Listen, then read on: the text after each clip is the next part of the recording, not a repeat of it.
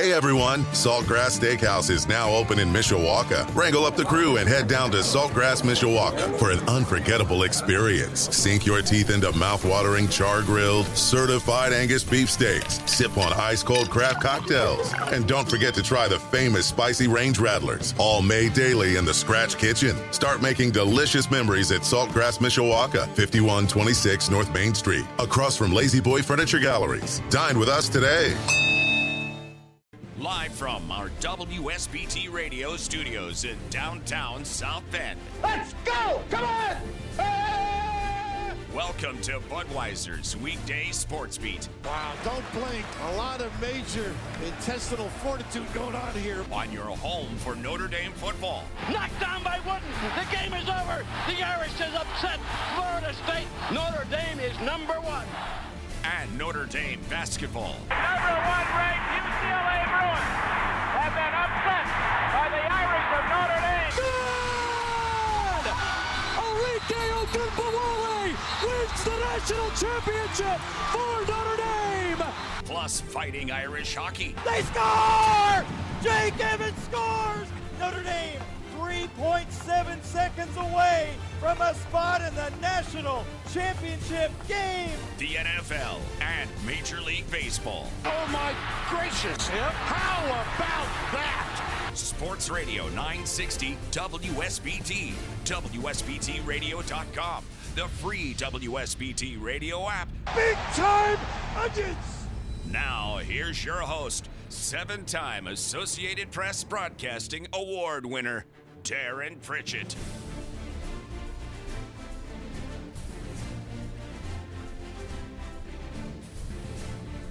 Good afternoon, everyone. Welcome into Budweiser's Weekday Sportsbeat here on WSBT Radio.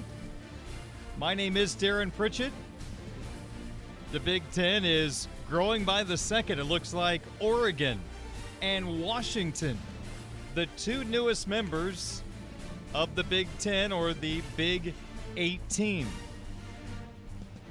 Not a done deal as of yet, but it sounds like in the next hour or two, everything will be finalized. So, when we get to the 2024 football season, the Big Ten will have 18 teams.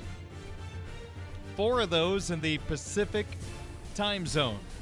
Oregon, Washington, USC, UCLA. I saw a stat, I think Darren Ravel posted this earlier this afternoon, that Oregon traveling across the country to play a conference game against Rutgers will take 30 minutes less than Boston College flying to London to play a football game. That offers some perspective. Not sure this is great for college sports, but here we are. The television networks are running this. They are trying to grab the teams that they won in their conference after spending all that money to join up for, at least in this case, the Big Ten Conference. So it looks like in 2024, when you turn on your television, ready to watch college football, you're going to be able to see a Big Ten game probably at 11 and go all the way through 10 o'clock. Nonstop Big Ten football, with the Big Ten now expanding Eastern, Central, and Western time zones. It's going to be nonstop Big Ten football, and it's going to be really curious to see strength of schedules when you start factoring in college football playoff bursts. The Big Ten's going to have 18 teams. Looks like the SEC will have 16 at the start of 2024 unless something happens. The ACC's still alive. They're hanging in there, but the Pac-12 is falling apart as we speak, and there has been some conjecture that the ACC and the Pac-12 might unite at some point to build a stronger conference to keep both of those conferences alive. Someone on Twitter put out a picture of the Big Ten in a couple of years. It's everybody except Notre Dame. They're still in that independent category. That's what it feels like right now, the Big Ten gobbling up teams. But if you sat in the Big Ten offices right now, if there was a dry erase board with their 18 teams, and I would imagine eventually they'll get to 20. One spot they might have a whole bunch of teams listed. Maybe we take one from this batch. And then that other spot is Notre Dame all by itself. Just in case the ACC crumbles and Notre Dame needs to find a home for their Olympic sports. Now, maybe the Big 12 would take the Olympic sports of Notre Dame without football. That's a possibility. But I think we all know the Big 10 for sure, and probably the SEC, you have to bring the big whale if you're going to join their conference. It is interesting times. The great thing about Notre Dame, they're still in great position to stay independent, as we talked about on yesterday's program with Eric Hansen, the editor and publisher at InsideIndySports.com. As long as Notre Dame has access to the playoff, as long as they have a place for their Olympic sports and they have the TV/media deal they're looking for, they can stay independent if they want to. And, of course, that's the direction they want to go. But if you're the Big Ten, absolutely, you keep that chair open just in case things change and Notre Dame wants to come aboard. Long way to go in this process. It feels like we have some more changes coming in the near future. When is the SEC going to make their next move? Florida State, they want out of the ACC.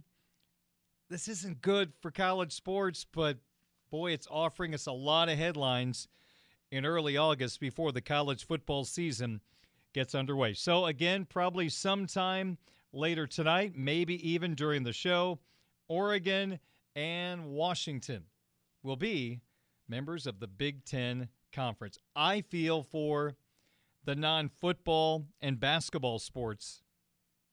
You talk about chaos trying to get to some of these locations, travel delays, the headaches I can only imagine.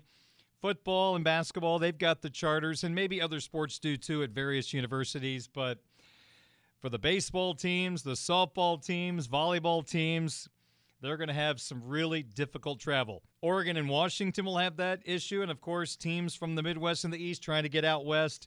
You know there's going to be issues along the way in the wintertime. It's gotten a whole lot more challenging to be a student athlete. All right, so that's the breaking news of this afternoon. What are we going to talk about tonight? We've got our hat trick of opening topics coming up in just a moment. Our Notre Dame opponent preview today shifts to the Clemson Tigers. We'll have that conversation at the bottom of the hour. We've got our Twitter question of the day posted on my Twitter account at 960 Sportsbeat. Feel free to vote right now. We'll tell you the question in just a little bit. 6 o'clock hour, one of the voices of the South Bend Cubs, Brendan King, will hop on the program from Four Winds Field, where the Cubs take on those Wisconsin Timber Rattlers tonight at 7:05. And, of course, you can hear the game right here on WSBT Radio with pregame at 6:45. A lot to talk about. Cade Horton has moved up to Double-A. Trades affecting the South Bend Cubs roster. Matt Shaw, the Cubs' first-round pick a few weeks ago, is now in South Bend. And, oh, by the way, the big club is hot right now. Cooled off by the Braves today, 8-0, but the Cubbies are battling for a playoff spot. And we also have our Notre Dame Football Week in Review and our sports wagering segment, Sizzler, all coming up in the 6 o'clock hour here on Sports Radio 960 WSBT. And away we go. Our first of three hat trick of opening topics for this evening. We start with Notre Dame football and fall camp continuing. The Irish practicing at Mishawaka High School today. For the Fighting Irish, they've got two All-American caliber offensive tackles to build around for the 2023 offensive line. Left tackle Joe Alt, probably a first-round pick next spring. And Blake Fisher on the right side. You've got a familiar face, returning starter at center, Zeke Carell. But the guard spots are up for grabs. It sure seemed like Billy Strouth at left guard, Andrew Kristofic at right guard.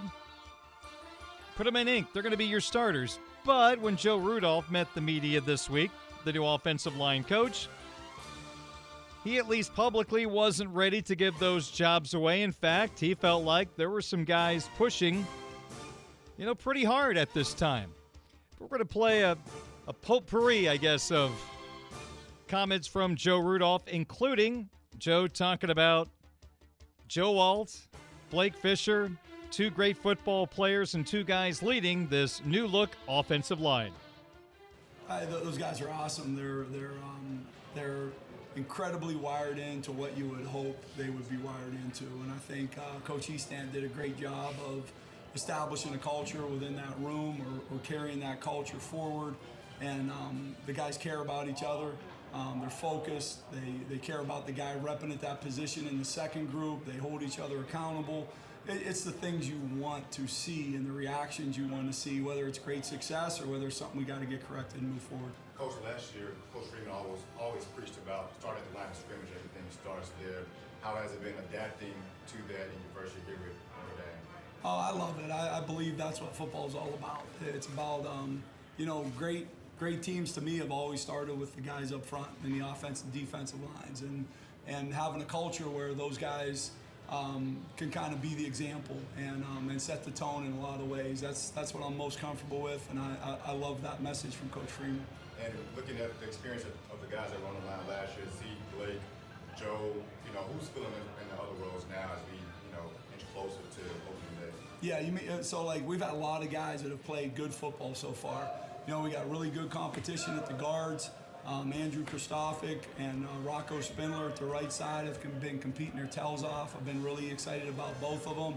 On the left side, Billy Strouth and Pat Coogan have been in a battle, done a great job. I've worked with Mil Wagner and Tosh in there a little bit to see if one of those two guys would take to that inside feeling a little bit more. And Ashton Craig's done a really good job developing at the center spot. What's the leadership been like from guys like Blake, Joe? Top notch. Those guys, in the summer they were recognized as leaders. A lot of people saw Blake as that too. And I think those guys, they come to that natural. Leadership's easier when your care level is extremely high, and their care level couldn't be higher. So I think leadership comes to that group in an easy way. Coach, you mentioned at the beginning, making the guy next to you better. To that point about Joe, Blake, and Zeke, how much do they help make the guys next to them better with what they bring to the table? Yeah, that's it. They absolutely do. Sometimes it's communication. Sometimes it's the way you execute a technique. Sometimes it's helping with communication on the edge because that it'll affect the guys inside you. Sometimes it's grabbing a guy after practice and helping them work through a technique, or guy gets nervous and you calm him down and you tell him, hey, I've been there before, I can help you. All those things go into that. And so, having those guys on the edges and Zeke in the middle is powerful for us. Coach, how have you challenged the young guys, especially the guys who have come in June, and how have they responded to kind of what you're preaching? Well, they've gotten reps right from the jump. They've come out of every practice with as many or more reps than our first group. Coach has done a good job of really going ones, twos, and threes all the way through, and so those guys have been put in the fire. So they've been working the reps and understanding it, communicating, putting it on film, and then being held accountable for getting it done. So I think that's a really good advantage. A lot of times the third group gets pushed aside and they don't get many reps early, and sometimes they get lost early in the camp. This group's been repping a lot. All right, that's Joe Rudolph, new offensive line coach. In my opinion, Billy Strouth would seem to be close to a lock to be the starting left guard. It would be a major upset. It would be Buster Douglas type stuff if he gets beat out. Now on the right side, Rocco Spindler taking care of his assignments better, can put himself in position to be right there with Andrew Kristofik. But I think as we sit here on August the 4th, from the outside looking in, Strouth and Kristofik are still the best candidates at this time to be the team's offensive guards when the Irish take on Navy August the 26th. And I saw on social media today that both Notre Dame and Navy are wearing alternate uniforms. Boy, oh boy, we just get too many of these alternate uniforms, at least in my opinion. I love to see the teams in their actual stuff. Just like in baseball, those City Connect uniforms, the Wrigleyville, the ones the Cubs wear, South Side for the White Sox. I just like seeing the regular jerseys, but I'm not exactly a fashion expert, but can we slow down on the alternates and just see the good stuff? No, Darren, you're not going to get your wish. There's money to be had by putting more jerseys on the market. Our second topic to start the program. Phil Steele, his college football preview has been out for a couple of weeks. It is an outstanding publication to get you ready for the start of a new season. And Phil, on the 2 pages dedicated to the Fighting Irish, had this final analysis on Notre Dame football this year. Here are 3 things that Steele points out. Number 1, Marcus Freeman has a stronger team in year 2, and they host Ohio State and USC, making them a legitimate national championship contender. You know, I think the stronger unit is fair when you have the opportunity to bring in a high-end quarterback.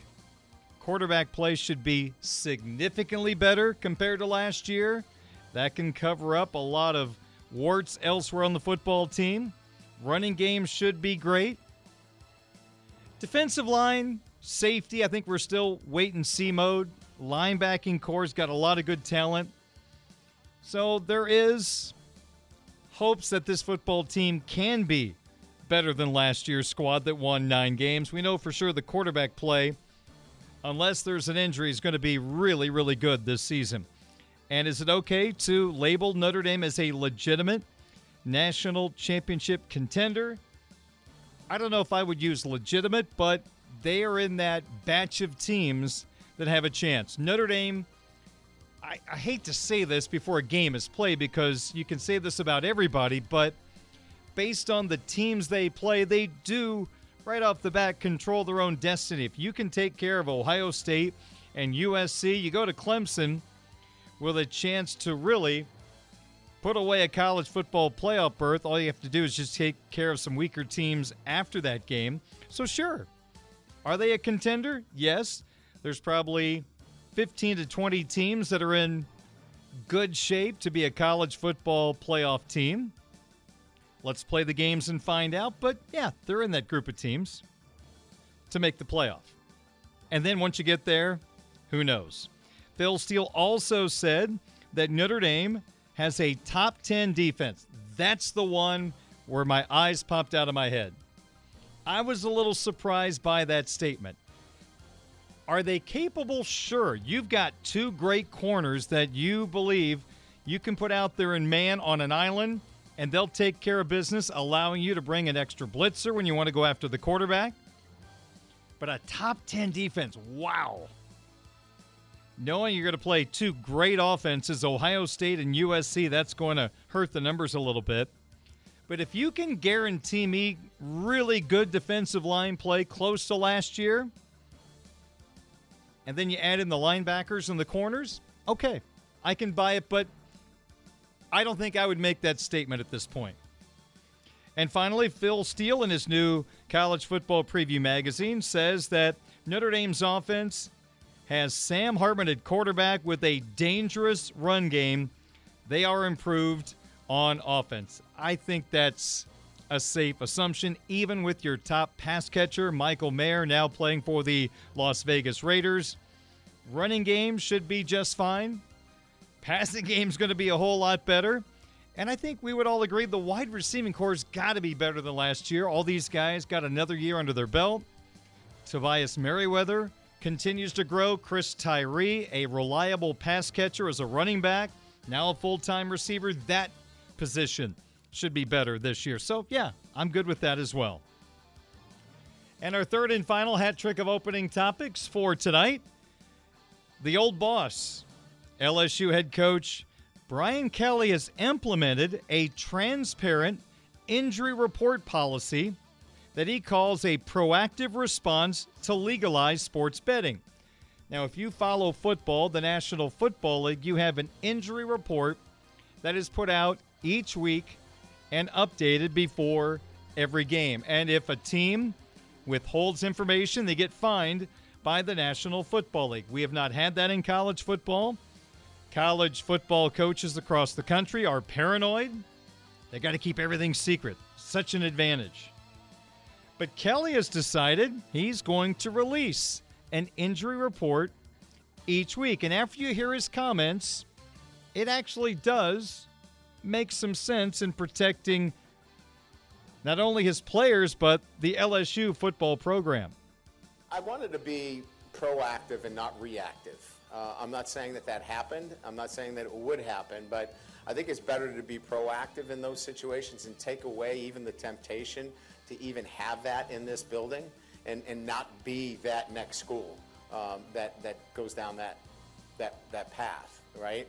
You know, we talked about, clearly nobody should have, a gaming app on their phone. There are geolocators on your phone for every one of those apps. And so getting those apps off your phone and making sure that there's no geolocators because they know where you are. And there should not be any of those on any of our players' phones or anybody that's in this building. So I think it's just much more about being proactive than reactive than anything else. I can't tell you how many times that we didn't know a particular quarterback was playing and the other guy. You got to adjust on the fly. So I think it's much ado about nothing, and I think we angst over the littlest things that don't really affect the game, and we make too much of it.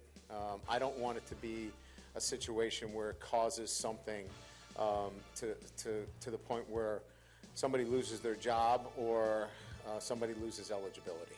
To me, that's a bigger issue than, well, we got a tactical advantage today because we found out he was playing. I mean, I'm not going to say it's silly, but let's have a protocol. Here's the procedure. Here's what I'm going to follow. Here's what we're going to do.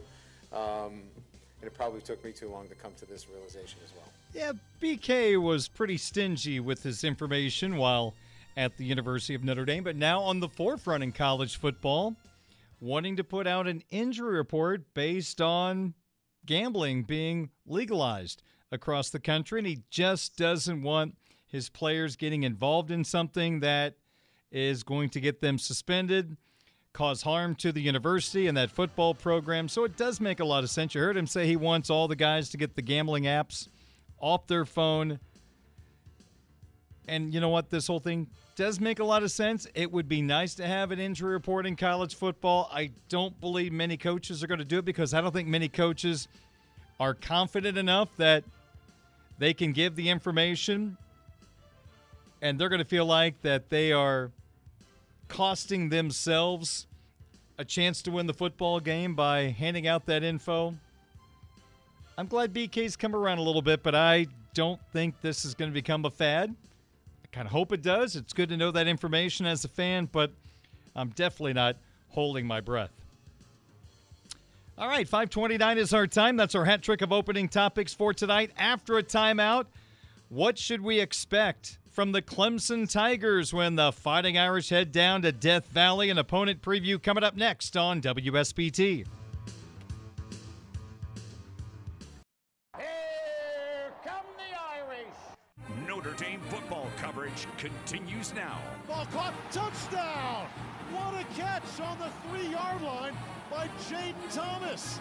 Budweiser's Weekday Sportsbeat. Caught on the 1-yard line and into the end zone. Tobias Merriweather, first catch of his Notre Dame career, goes for a touchdown from 41 yards out. On Sports Radio 960 WSBT. Setting up Estime over the middle, 25-20. He'll score. 10-5, touchdown Notre Dame.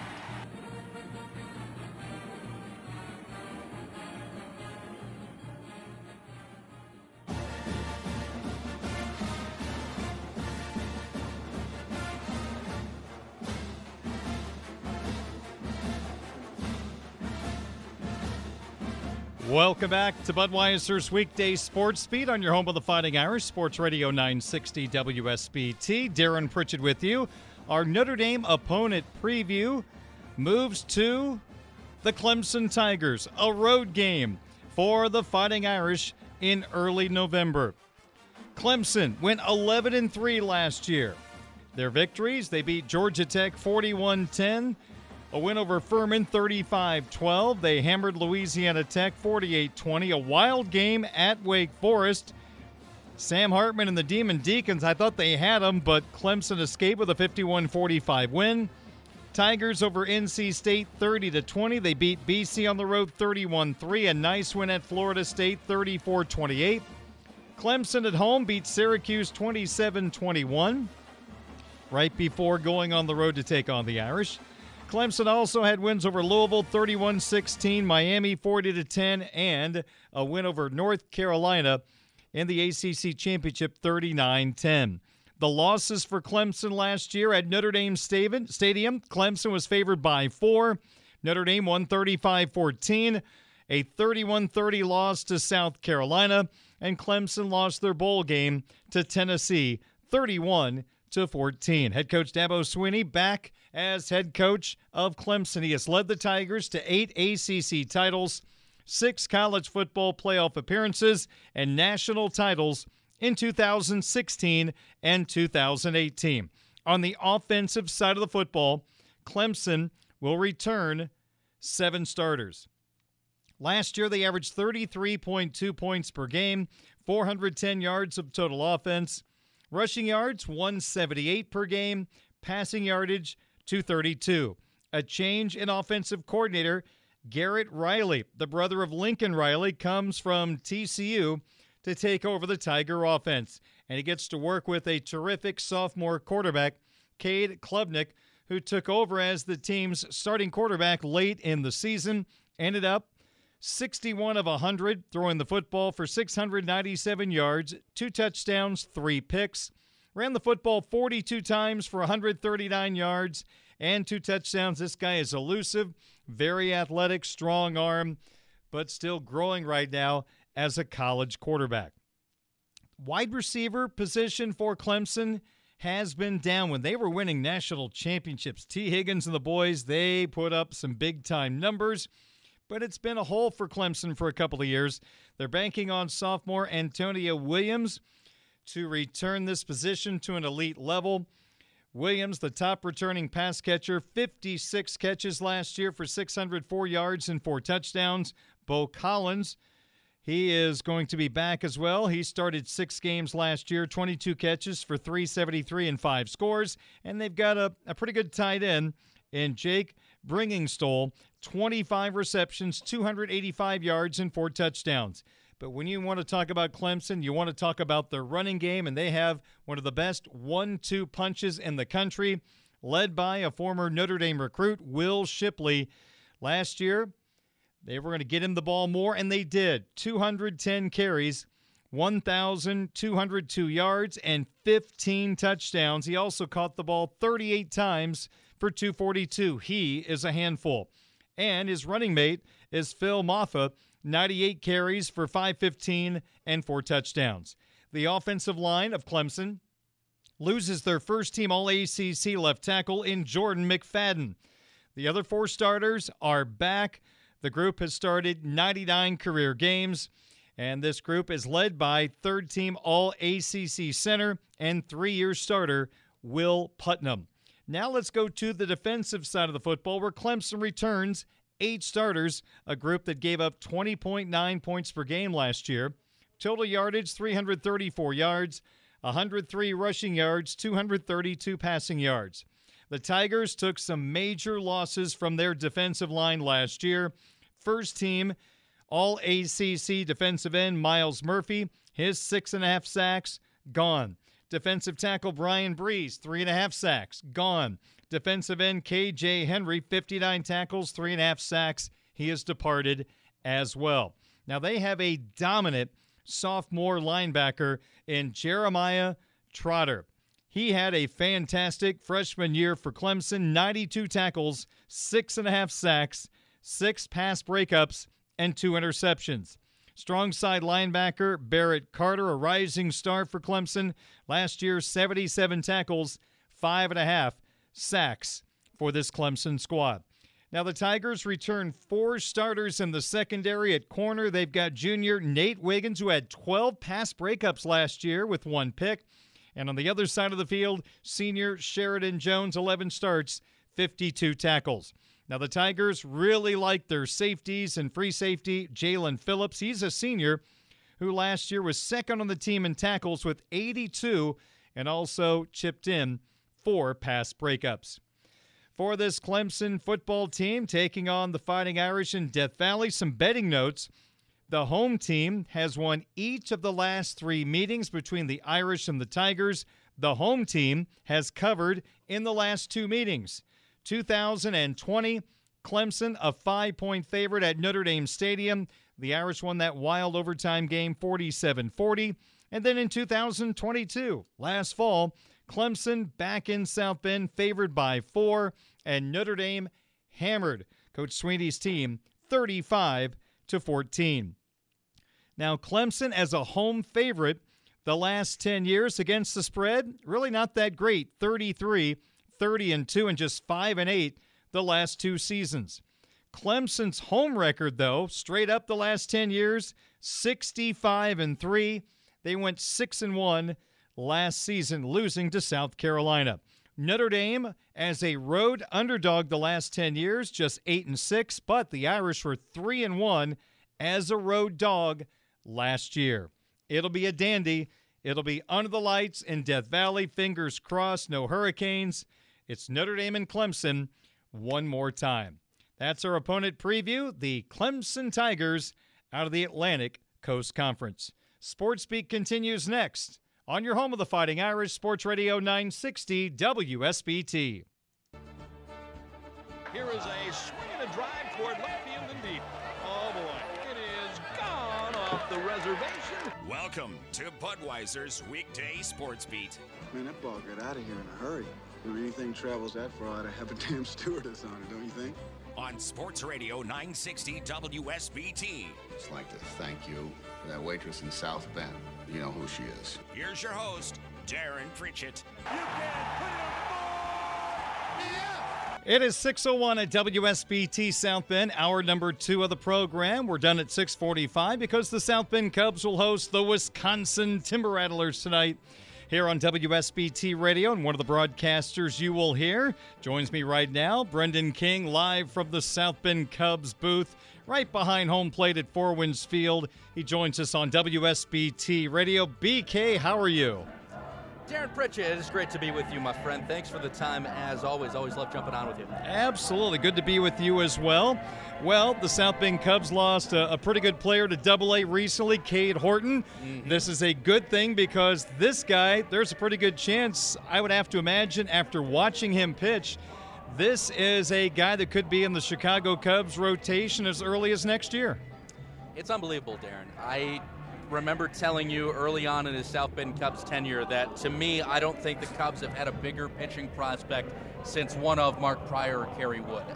It has just been exceptional to watch him pitch, Darren, and even more so, the fact from his last start as a South Bend Cub, and funny enough, it happened in Peoria, because last year it was the swan song for Jordan Wicks and DJ Hers in Peoria. That was their last start. Well, Cade Horton goes out last Friday, spins together 4 shutout, hitless, walkless innings with 5 Ks. His only blemish was hitting a guy, or else he would have been perfect. He only needed 50 pitches to do that too, Darren. So to say the future is bright is an understatement. I know he pitched very well in his Double-A debut as well. So, man, that's a wipeout slider, and I really think his changeup is not being talked about enough. Mm-hmm. And still, you mentioned that this guy can throw 98, 99 miles an hour as a starter.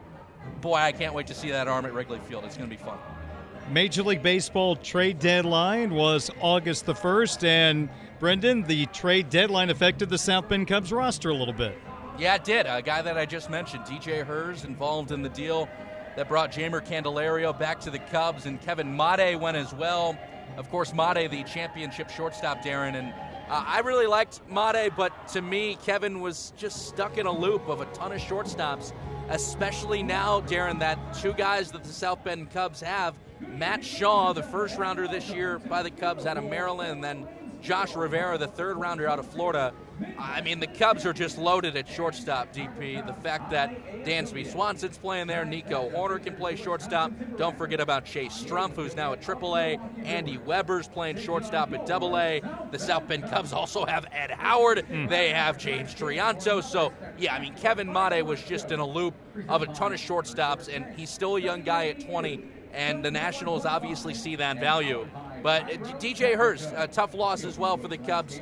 Great, crafty lefty with some really good stuff. But You get a great player, Darren, in Jamer Candelario, who went 8 for 9 in his first 2 games back with the Cubs, and I think that's exactly the piece that Chicago needs, a guy that can play both corners and is going to hit the ball well for you. I thought it was an even trade. Yeah, BK, I was just going to mention Candelario was a really smart move by the Cubs. I mean, they should never have to worry about financials, but this is a move that, yeah, it cost them some collateral from the system, but this just seems to be a perfect fit, exactly what the Cubs needed. No disrespect to Madrigal and Mastroboni, but they needed to upgrade third base. Yeah, and I'm with you. And if they like Christopher Morel in center, or they want to DH Chris more so, the move makes perfect sense. And I remember we tossed this around, Darren, and we brought up guys like Candelario and as well as Matt Chapman. I think Candelario gives you just a little bit more oomph than a Chapman would. I think Chapman's a great defensive third baseman. He can hit for power, but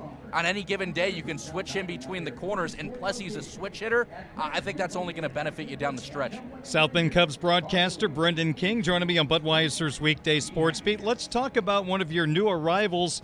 First-round pick of the Cubs just a couple of weeks ago out of Maryland, Matt Shaw, off to a fast start, 17 at-bats, a .353 average, .450 on base. He's got a homer. He's got 2 stolen bases. Your early impressions of Shaw? Yeah, back on Tuesday, Darren. First swing as a South Bend Cub, a triple to the right center field wall. And you know, calling games here for as long as you did, it's not easy to get it to the right center field power alley as a right-handed batter. But, man, he pushed it all the way to the cage doors, and it was really impressive. Stretched it to a triple. His speed, interestingly, reminded me a lot of Pete Crow Armstrong. He was the type of gapper that PCA would hustle into a triple last year, and he just barreled into third, slid head first.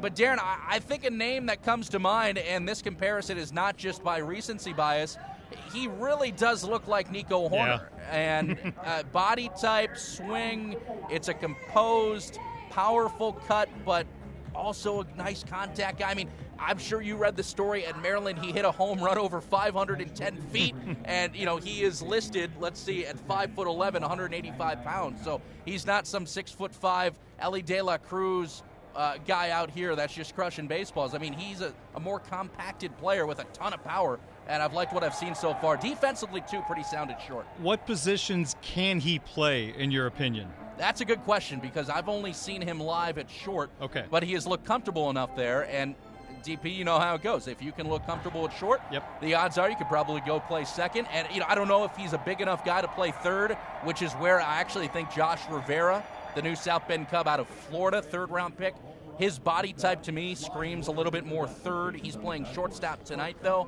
But I think the Cubs have 2 very complimentary left-side infielders now in Sean Rivera that they're going to see what they have. They're going to get, you know, pending that they're here in South Bend for the rest of the year, they're going to get a full month at High A, and you would love to see that. Brennan, are we going to start to see any other players from this most recent draft class arrive in South Bend? Are there maybe some pitchers that we might see along the way? Also a good question, and I'm not sure. I know that Myrtle Beach got a number of guys too, but I would also look at last year, Darren, and how the Cubs operated their first-year pitchers. You know, guys like Brandon Birdsell and Connor Nolan did not pitch at all. They just reported to the complex, had workouts and meetings and whatnot. And then, you know, Birdsell made his pro debut on Easter Sunday back in April this year. Connor Nolan was our home opener starter. And those 2 guys really have dominated through. You know, Connor Nolan is top 5 in all the Cubs organization in multiple pitching categories, including innings pitched and strikeouts and many others. You know, Brandon Birdsell, I was just writing this down, Darren, for the on-field pregame show that we're going to do a little bit later on here. Birdsell last night, 5 scoreless innings, 2 hits, no walks, 5 Ks. That now means in his last 30 innings, Birdsell, who was the Big 12 pitcher of the year last year out of Texas Tech, 30 innings, his last 30 innings, a .90 ERA, 19 hits, 8 walks, 28 Ks. That's a great arm, Darren. 5th-round pick out of Texas Tech last year. He's been great. But to answer your question, if a guy like Birdsell did not sniff any pro time last year, I'd be pretty surprised if anybody else did. BK, the South Bend got off to a slow start in the second half, but now you look up, even though they're in fifth place in the standings. Really, they're in fourth place in the second half because the leader of the division, Cedar Rapids, won the first half, so cross them off. So Peoria is out in front, a game ahead of Wisconsin, 2 in front of Beloit, and now South Bend is all of a sudden only 3 out of first place. Plus, I noticed the run differential is plus 15. So has this team turned the corner? I think so, and it was only recently, Darren, that run differential got back positive. It was the series at Peoria, which I alluded to earlier, where Cade Horton had his last start.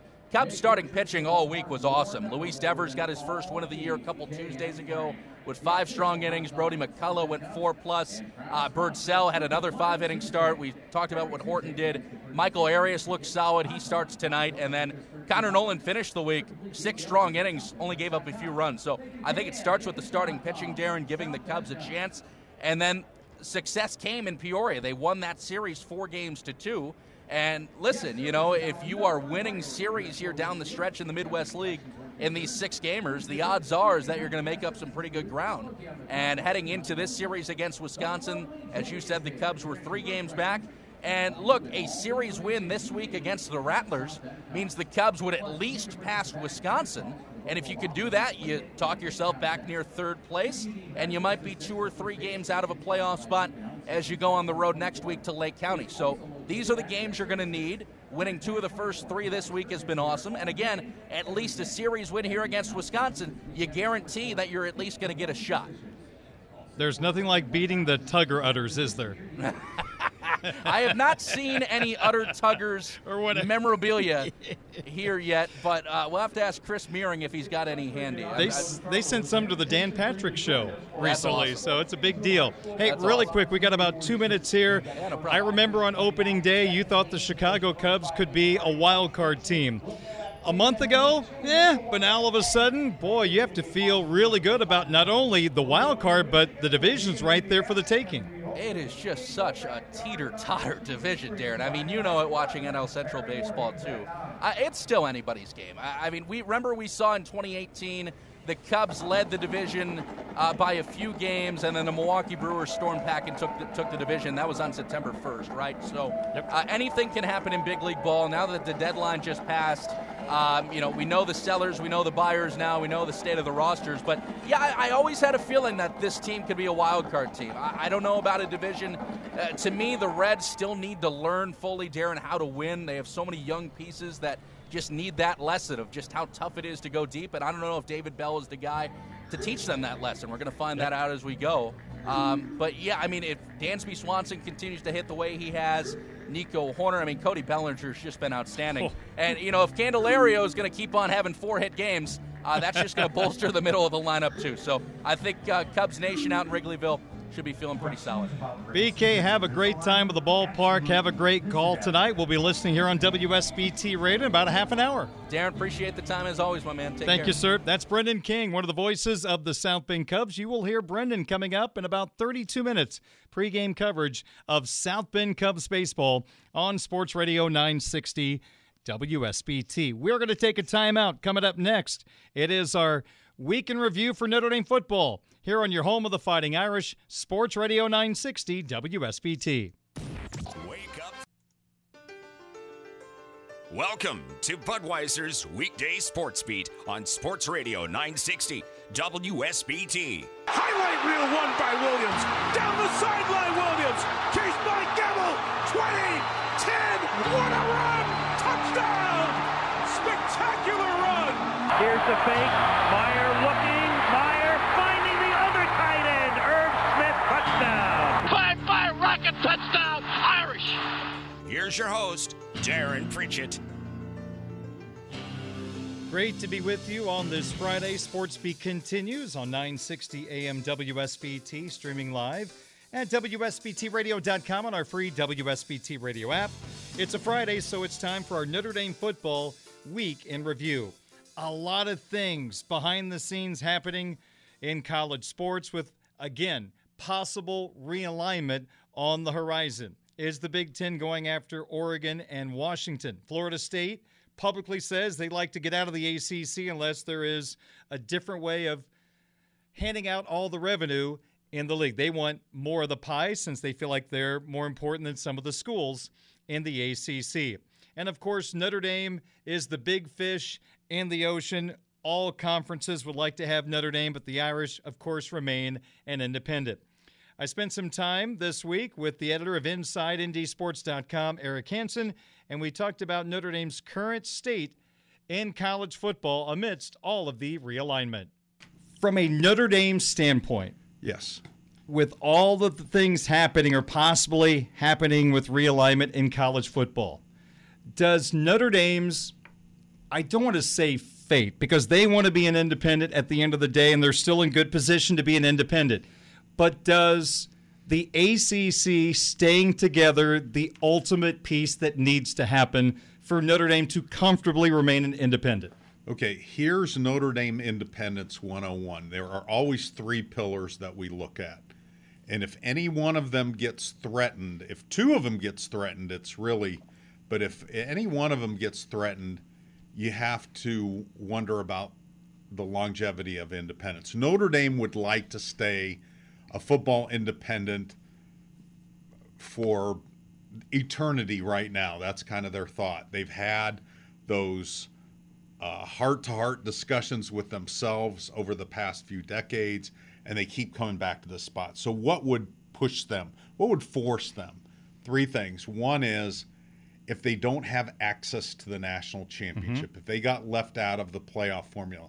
So far, athletic director Jack Swarbrick has been able to work the Irish into every postseason plan that's come up, and they've had a fair shot playing for a championship. Number two is the NBC contract or a comparable media contract. That's coming up for renewal after the 25 season, but that's being negotiated right now. The third thing is a place to house most of their Olympic sports teams and their two basketball teams, the men's and women's teams. As we saw when the Big East imploded, that was a touchy time, and Notre Dame was able to find an agreement with the ACC that allowed them to play 5 football games a year on average against ACC competition. And that's worked well for both sides. Right, in return for everybody except for the Pittsburgh coach, football coach who complains about it. But everybody else seems to be pretty much on board and kind of gets it. But Pat Narduzzi. But so when we start to talk about Florida State maybe leaving the ACC, and is it bluster? Is it real? Probably a little bit of both, but Clemson and Florida State want a bigger share of the ACC pie because they feel like they bring more to it. But are they going to go somewhere else? The ACC has felt pretty good up to this point because they have a grant and rights deal that all of them signed, including Notre Dame, that carries well into the next decade. I think it's 2036, 2035, in that neighborhood. Nobody has challenged that in court yet. They're all kind of waiting to see if somebody else does. It would be pretty costly to exit, and it would be pretty costly if they lost the court case because the ACC would get their media rights whether they were in the conference or not. So it kind of locks teams in, and yet if one of them finds a loophole to get out, then they'll all kind of run through that hole in the fence, I think. So that's something to really keep an eye on with this realignment stuff because, the Pac-12 right now is the one that looks like it's going to get picked apart. But that means the ACC's kind of thinking, what do? We can't, we can't expand unless, I guess, they were to take a Pac-12 leftover, which doesn't seem to make sense. And the Big Ten and the SEC, Big Ten more openly is eyeing other schools, but I think beyond just Oregon and Washington. We've talked about the Big 12. You mentioned Arizona. Arizona State and Utah would likely be part of that package as well. So that would be a growing conference. What does that do to the ACC, who's locked into an inferior media rights deal into the middle 2030s? And so can they compete? That's what Florida State and Clemson are worried about. I mean, I think they'd be happy to be in the ACC if they had a comparable media deal to the Big Ten and the SEC. They don't. Their pies are smaller, and those Big Ten and SEC pies are going to get bigger. And so how can that affect a program? Well, it could affect how many facilities you can. If you get into a bidding war for an offensive coordinator, you're not going to be able to compete. That money thing is going to catch up to you at some point. I'm looking at this from the Big Ten perspective. Next year, they'll be at 16 teams when USC and UCLA officially join the conference. Yep. The expectation is at some point there would be a maximum of 20 teams in the Big Ten. I don't think they would go further than that. I'm actually kind of surprised they're looking to add more because it's not like they're going to get more money in a media deal by adding more teams. You know what I'm saying? But that's the stance right now. Right. Correct. So here's my thinking. Until the ACC does not crumble, the Big Ten is always going to leave one spot for Notre Dame. You can't fill up your league until you really officially 100% know that Notre Dame is safely as an independent and they have a place for their Olympic sports. I just don't see the SEC as a landing spot, Eric. That just doesn't seem to be a fit. Do you agree? It doesn't, but I wouldn't write it off. Really? I wouldn't. Well, okay. I mean, especially they may not have a choice if the Big Ten fills up. They may not have a choice, and the ACC may have enough teams in the new SEC where they're okay. We like that footprint. You know, we can make that work. But I think it's the less likely option. Agreed. Right, but. When we go back to those three pillars, the other thing that's in play is Notre Dame's media rights deal. Jack Swarbrick seems confident that they're going to be able to get, and Jack Swarbrick is going to be gone sometime in 2024, and this is going to be Pete Bavacqua's challenge, and maybe they'll be able to work it out before you both work on it now. Pete's on board as a special assistant. So they're both kind of working together on things, and Pete has that television background, media background. But what if the numbers aren't comparable? Then does that push Notre Dame into the Big Ten? So there's two of those three pillars that are, I don't want to say crumbling, but they need reinforcements. Eric, to me, the administrations of the Big Ten schools are going to protect their great academic portfolio. They are not just going to bring in any school. To me, if you're talking about the Big Ten eventually bringing in a couple of ACC teams, I don't think Clemson is one of those teams. Florida State, maybe you can make an argument, but to me, the perfect fits out of the ACC when you try to balance academics and athletics is Virginia and North Carolina. That's my opinion. So if you're going to pick two, I don't think Clemson's one of those two, despite how good their football program is. It's not going to add a lot. Plus, it just seems like they're going to be a fit in the SEC with South Carolina and everybody else. So to me, if the Big Ten's going to pick somebody of the ACC, I lean toward Virginia, North Carolina. They're always going to leave a spot for Notre Dame. There is no way in the world they fill their conference up until it is certain Notre Dame is going to remain independent in football. And I just don't think the Big Ten is going to take just Olympic sports. I think that's something that might be not negotiable from a Big Ten standpoint. Well, certainly that was their posture in the Jim Delaney era. That wasn't happening with them. You come all everyone. The Big 12 may be willing to take Notre Dame, but is the Big 12, is it eventually going to be just the SEC and the Big 10? Are there going to be 32 teams in those?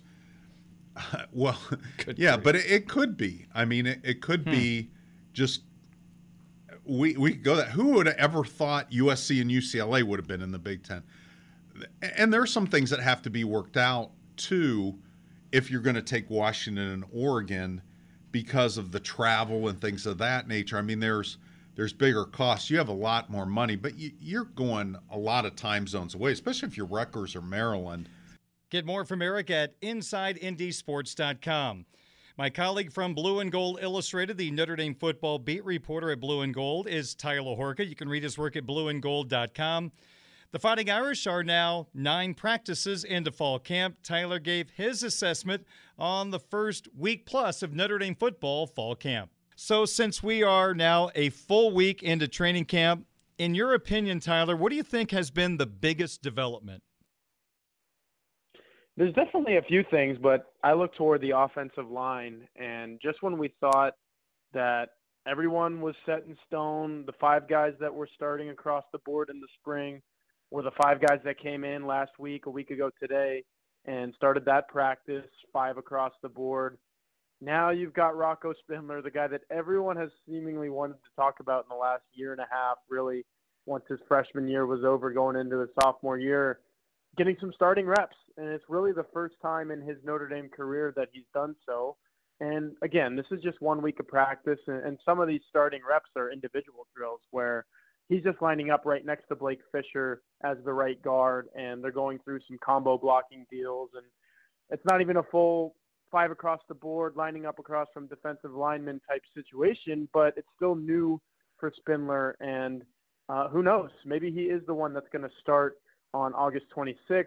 I think that's probably the biggest development. It's definitely a storyline that our message board subscribers want to talk about every second of every day. It all starts up front. Marcus Freeman says so himself. So it's definitely the biggest development of the first week, and I think it will carry in to the second and third week of camp as well. After watching a week's worth of practice, Tyler, do you think there is one player, maybe if you want to mention a couple, who have improved their stock the most with the coaching staff? Yeah, it's definitely Spindler, but I just spent enough time talking about him. He's definitely in that conversation. And then I think what Jadarian Price has done, sticking with the offense again, just in the first week where they kind of threw him out there, and they must have seen or heard enough good things about him through summer workouts to kind of throw him out there. We talked about him last week as the number 2 running back in a group of 5 scholarship running backs that is very deep. I mean, I know it's led by Audric Estime, and he's going to be the number 1, but really you got 4 guys kind of vying for that number 2 spot. And the Notre Dame coaching staff has elected to go with a guy coming off an Achilles injury as kind of that number 2 front runner right now. So I think it's been very impressive. And he's held up by all accounts. What we've heard at blueandgold.com, what we've seen in the practices that we've been able to be out there for, you would never know that this guy tore his Achilles really just over a year ago. I think it was at the end of June. So we're talking 13 months. And you've seen some of your favorite professional athletes when they tear their Achilles. Obviously, they're not a 19-year-old, 20-year-old kid like Jadarian Price. But, I mean, it takes a long time to come back from that, and sometimes you never do come back from that. It looks like Jadarian Price is as good as he was before the injury. I mean, his upper body looks stout. He's moving his legs really well. Footwork looks good. So I think Jadarian Price has done a lot to maybe go into that Navy game on August 26th as that kind of number 2 running back to complement Audric Estime. I guess, Tyler, from the outside looking in, we went into fall camp. There were a handful of position battles. I think we still wanted to see if the safeties, if it was going to be Watson Brown or if anybody was going to beat him out. The nickel was up for grabs, some defensive line positions. We just talked about the offensive guards and the number 2 running back. Do you think anybody in those conversations has won a job at this point, or is it too early to predict a winner in any of the spots that were up for grabs going into fall camp? Yeah, I'll stick with the defense here and go through a couple of those that you mentioned. You started with the safeties. I think it's pretty much set in stone that DJ Brown, a guy who's played 47 games for this program, has started 11 games, 10 of those coming last year. So obviously, you know, these last couple of years, he's been playing his best football at Notre Dame. I think he's going to start at free safety. And then I think Xavier Watts, the other guy that you mentioned, is by far Notre Dame's best safety in general. And I know you have to differentiate between free safeties and strong safeties, which Watts is the latter. But, man, he looks really good, looks athletic. You could tell that he's a guy that Notre Dame at this time last year was kind of trusting to play both sides of the ball. Intelligent kid, really athletic kid, runs the field really well. And I think he's finally fully comfortable, 100% comfortable playing that safety spot. So I think those two guys have won jobs. It would be shocking if I saw anybody else start at safety. At nickel, I think it's still kind of up in the air. Clarence Lewis is the guy who, kind of like Brown, has been trusted to play in a lot of different situations over his career. I mean, if you go back all the way to 2020, he was starting 6 games as a corner. Now he's kind of switched more to that nickel corner position. He's really battling it out with Thomas Harper there. And I think those guys are neck and neck. That's 50-50. That's one that's going to linger probably not just into the last week of camp, but that first week of the season. I think that position will be finalized then. And then on the defensive line, I'm becoming more and more confident who those starters are going to be. I think Riley Mills is locked in as a starter.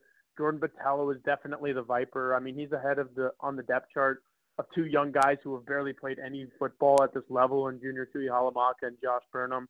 So I think Botello is definitely the Viper. Javonte Jean-Baptiste, I'm leaning toward him to start over Nana Osafo-Mensah as the strong side defensive end, just because on first and second downs, you're normally, those are kind of wide open downs, and Jean-Baptiste is more of a pass rusher, but he can also get it done stopping the run. Nana Osafo-Mensah is pretty much just a run stopper, so you'll probably see Baptiste go out there first on August 26th against Navy. So, yeah, a lot of those defensive spots, those were really where all the position battles were, except for the offensive line, what we started the conversation with. A lot of position battles going into fall camp on that defensive side, and a lot of clarity in the first week for sure. A couple of battles still to be decided, particularly at slot corner, but a lot of clarity coming into view as well.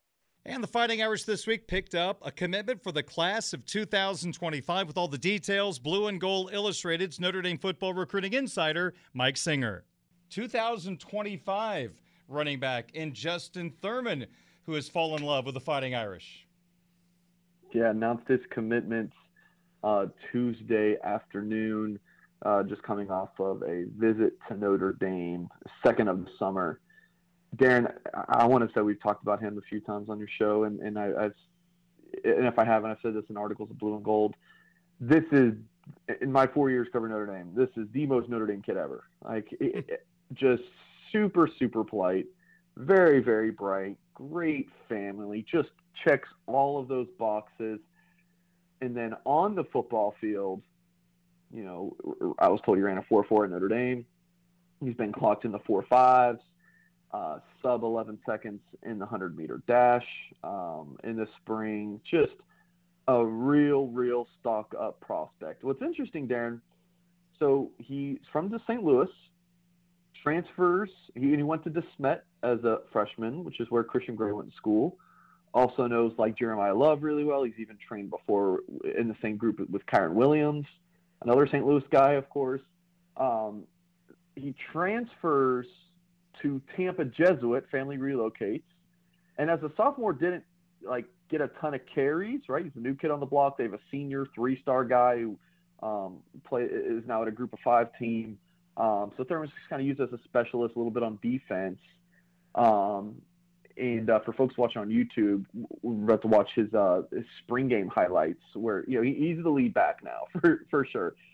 I think that this is going to be a kid, he's like a fringe 4-star, some sites have him as 4, some 3. I think this is going to be a kid who just explodes this fall. Notre Dame he had some big-time offers. Tennessee and Florida were hot on him. Iowa, he liked. Kansas, Alabama, Crimson Tide are closely evaluating. But this is a kid who I think in the fall is just going to explode on the field, could get a bunch more offers. Notre Dame got a really good one in Justin Thurman on the field. Off the field, he's fantastic. I think this is a really good pickup for Notre Dame in the running back recruiting. You go back to that 2019 class with Kyron Williams, just back to back to back to back to back to back, whatever it is, really good running back recruiting for Notre Dame. You would think, it's O-line U, think there would be running back U as well. It's Notre Dame's, again, upward trajectory with running back recruiting. For our radio audience, what is his size, Mike? He is listed at 6'180", and again, that is He's going into his junior season. So Tim Hyde, a blue and gold, our analyst, said he's kind of like a mix in playing style of Theo Riddick and Chris Tyree. But again, I just think that this kid is going to develop from, is he just like a scat back? I think he's going to become this 3-down back. He's going to bulk up and still keep that speed. I just think this kid's a freak show. Notre Dame's very excited about this commitment. We saw, and you mentioned his speed, but I also like he ran very well between the tackles, and also he has a trait to go along with other Notre Dame running backs. He catches the football extremely well coming out of the backfield. Yeah, I mean, in today's game, running backs have to be able to do all three things. You got to be able to run well, outside and between tackles. You got to be able to catch the ball in the backfield. This kid plays some slot. You got to be able to block. This kid's good in their return game. Just all around, really good pickup for the Irish. And we will have you covered next week, the second full week of Notre Dame football fall camp right here on Budweiser's Weekday Sportsbeat on your home of the Fighting Irish of Notre Dame, Sports Radio 960 WSBT. Hey everyone, Saltgrass Steakhouse is now open in Mishawaka. Wrangle up the crew and head down to Saltgrass Mishawaka for an unforgettable experience. Sink your teeth into mouth-watering char-grilled, certified Angus beef steaks. Sip on ice-cold craft cocktails. And don't forget to try the famous spicy range rattlers, all made daily in the Scratch Kitchen. Start making delicious memories at Saltgrass Mishawaka, 5126 North Main Street, across from Lazy Boy Furniture Galleries. Dine with us today.